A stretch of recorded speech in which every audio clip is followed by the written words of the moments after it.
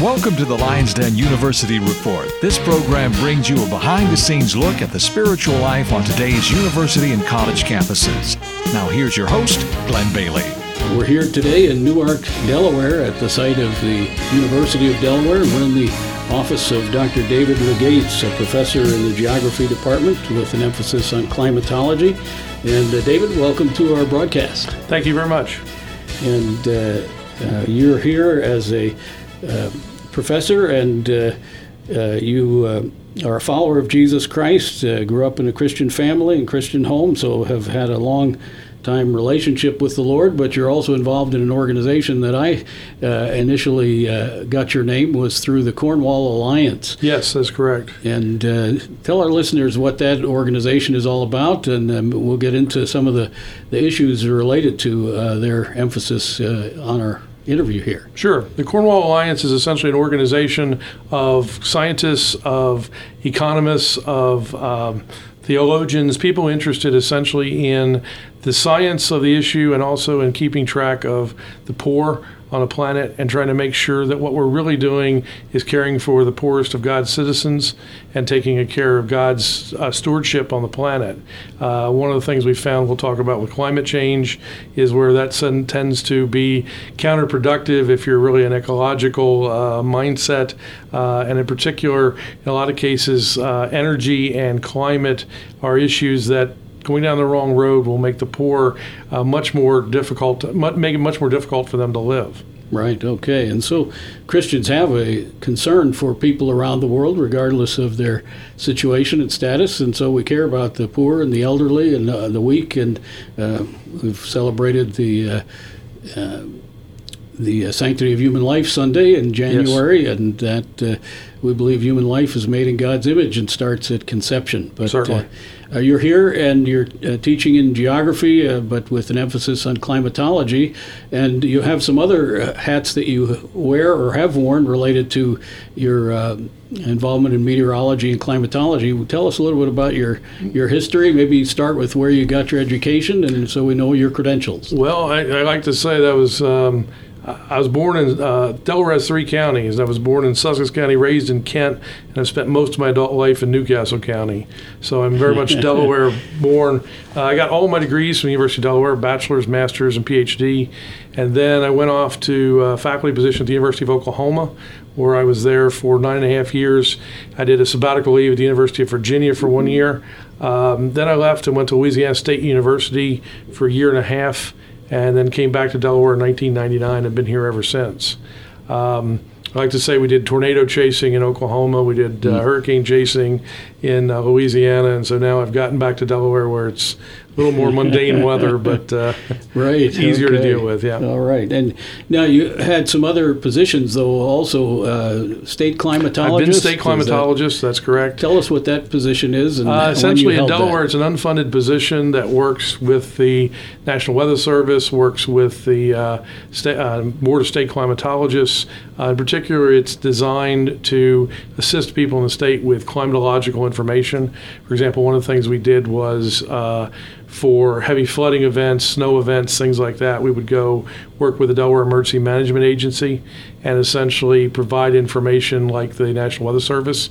Generally on big events like that, the National Weather Service is overwhelmed with information and requests for information, and so we would essentially offload a lot of those requests locally so that local people could come to us and get the information without having to go to the National Weather Service, and then we would interface with them to find out, how things were changing, how they were developing.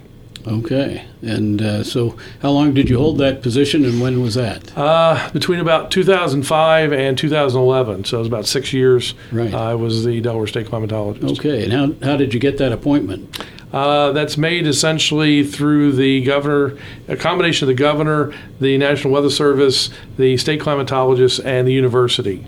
Essentially, it's a requirement that a lot of people have to agree to it so they don't wind up with competing state climatologists.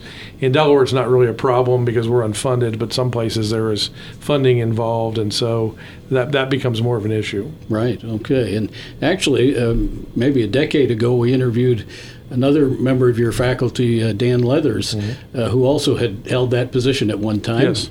And so you have the credentials there, and also you're involved in some other organizations related to your field. Yeah, I'm also director of the Delaware Geographic Alliance, which is an alliance of K-12 geographers, particularly related to teaching geography in the public schools, private school system.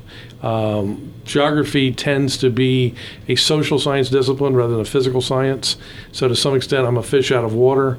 But a lot of what's going on is an understanding of the way the world works and why people live where they live and why the world interacts the way it does. And so that's essentially what we look at in geography, and it's one of the components of social science or social studies that involves K-12 education.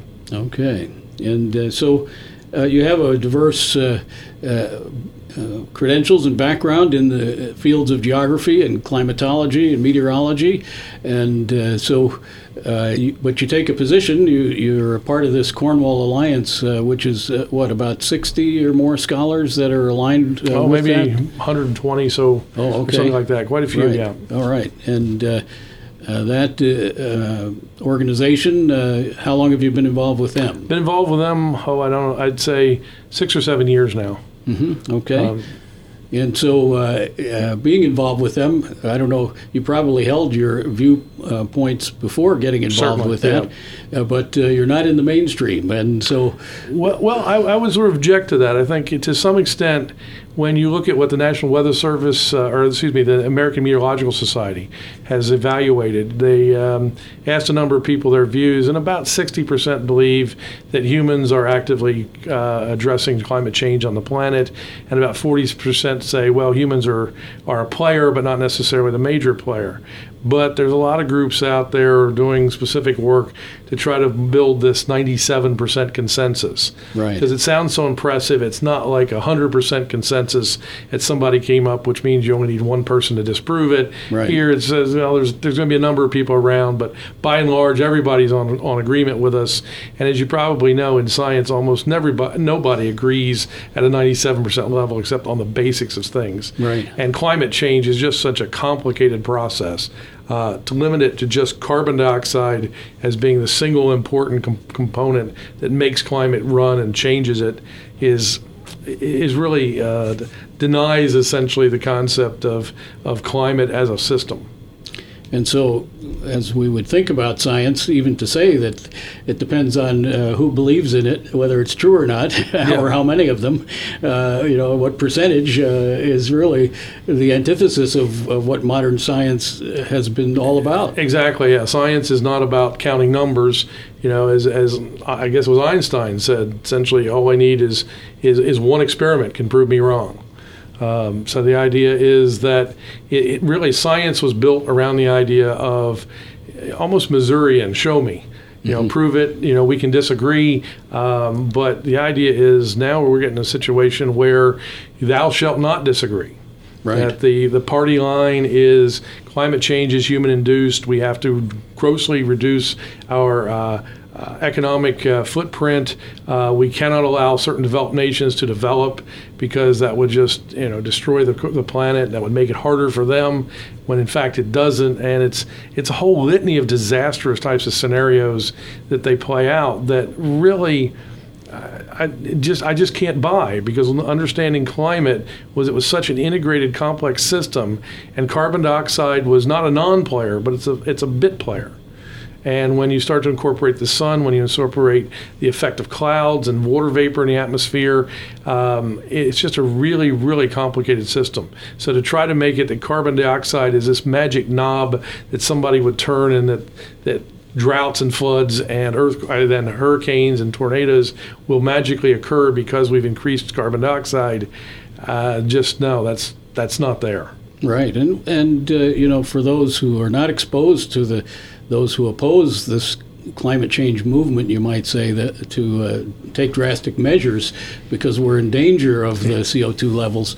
For example, the founder of the Weather Channel is a denier. Yeah. Unfortunately, he passed away several weeks ago, actually. Right, and, John Coleman. But yes, so there are people who have been involved in meteorology and climatology for years and decades who hold a different position, and yet they're being censored in a certain sense, or at least persecuted for their That's it. That's position. right. I mean, it's gotten to the point where you can't just disagree. I mean, it becomes an issue where we have to squelch the viewpoint. We have to somehow silence the opposition. And that's where, in a sense, our universities are starting to become battlegrounds as opposed to places where we search for the truth. It's where my truth is enacted and you shall not disagree.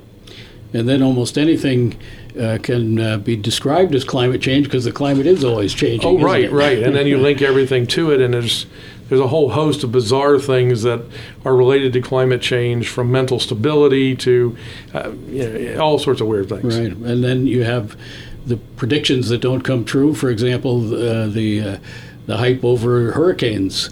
We had, what was it, a 10 or 12 year drought of hurricanes there until last season. Right after Katrina, the idea was, we have to start calling them what they are. They're not acts of God, they're acts of man. These are the kinds of things you're going to see from now on. And then we went through about 12 years with no hurricane landfalls in the United States. And, of course, when the first one hit Texas last year, it was, see, I told you. Right. I almost liken it to the Y2K bug. Sure. The idea was that, listening to that all as it was coming up to the year 2000, this is going to be a serious problem. Computers everywhere are going to be problematic. Our economy is going to collapse. And essentially, the difference between that is it always had a drop-dead deadline. Yeah. There would be a time when you would know whether it was going to happen or whether it didn't. Right. And it essentially came and passed, and it didn't happen. Yeah. But here it's always something into the future. If it doesn't happen by 2005, it'll be 2010. If it doesn't happen by 2010, it'll be 2020. Right. We just keep pushing it off into the future. Sure. And we've heard predictions, and they've come and gone. Yep. And Christians have a danger of that, too, of calling for the second coming of Christ. Correct. That have been the same type of predictors. And so, that kind of prediction should be challenged when it doesn't happen. But we also have some other Christian concerns. And how do you see your Christian faith relating to the concerns about not necessarily you disagree on the science, which you do have problems with, but also the reaction to the science of trying to reduce human-produced CO2? Well, see, part of the issue is we have gotten to where we are because of inexpensive energy. I mean, if you go back 150 years, you spent most of your, the women in the family spent most of their life washing, cleaning, and so forth, and we have made it so that that's a whole lot easier. In particular, if you look at Africa, for example, if we could get a little bit of energy into Africa, you could have it so that they could use refrigerators and keep the food as opposed to either letting it spoil and throwing it out and going without, or eating spoiled food and running the risk of getting sick. A little bit of energy in Africa, for example, would allow you to run desalination to clean water. A little bit of energy allows you to have a situation where you can simply build security. So the idea of food, clothing, shelter, security are things that you focus on first. In the Ganges River, for example, it essentially doubles as both the water supply and the sewer. Right, and we're going to pick this up again on our next broadcast. We're running out of time for this edition, but my guest is Dr. David Legates here at the University of Delaware in Newark, Delaware, and we're talking about the issue of climate change, and he's a professor in the geography department with an emphasis of climatology here at the university, and he's also involved with the Cornwall Alliance, a group of scholars, up to over 100 scholars that take a Christian approach and disagree with some of the science, but also are seriously concerned about the consequences of the way climate change is being dealt with. We'll pick this up again on our next edition of The Lion's Den. Thank you for joining us today. You have been listening to the Lion's Den University Reports. If you would like more information about the Christian life or would like to contact the Lion's Den or one of the guests, please write us at The Lion's Den, Post Office Box 226, Mifflinburg, Pennsylvania 17844, or email ltcldur lionsden@yahoo.com.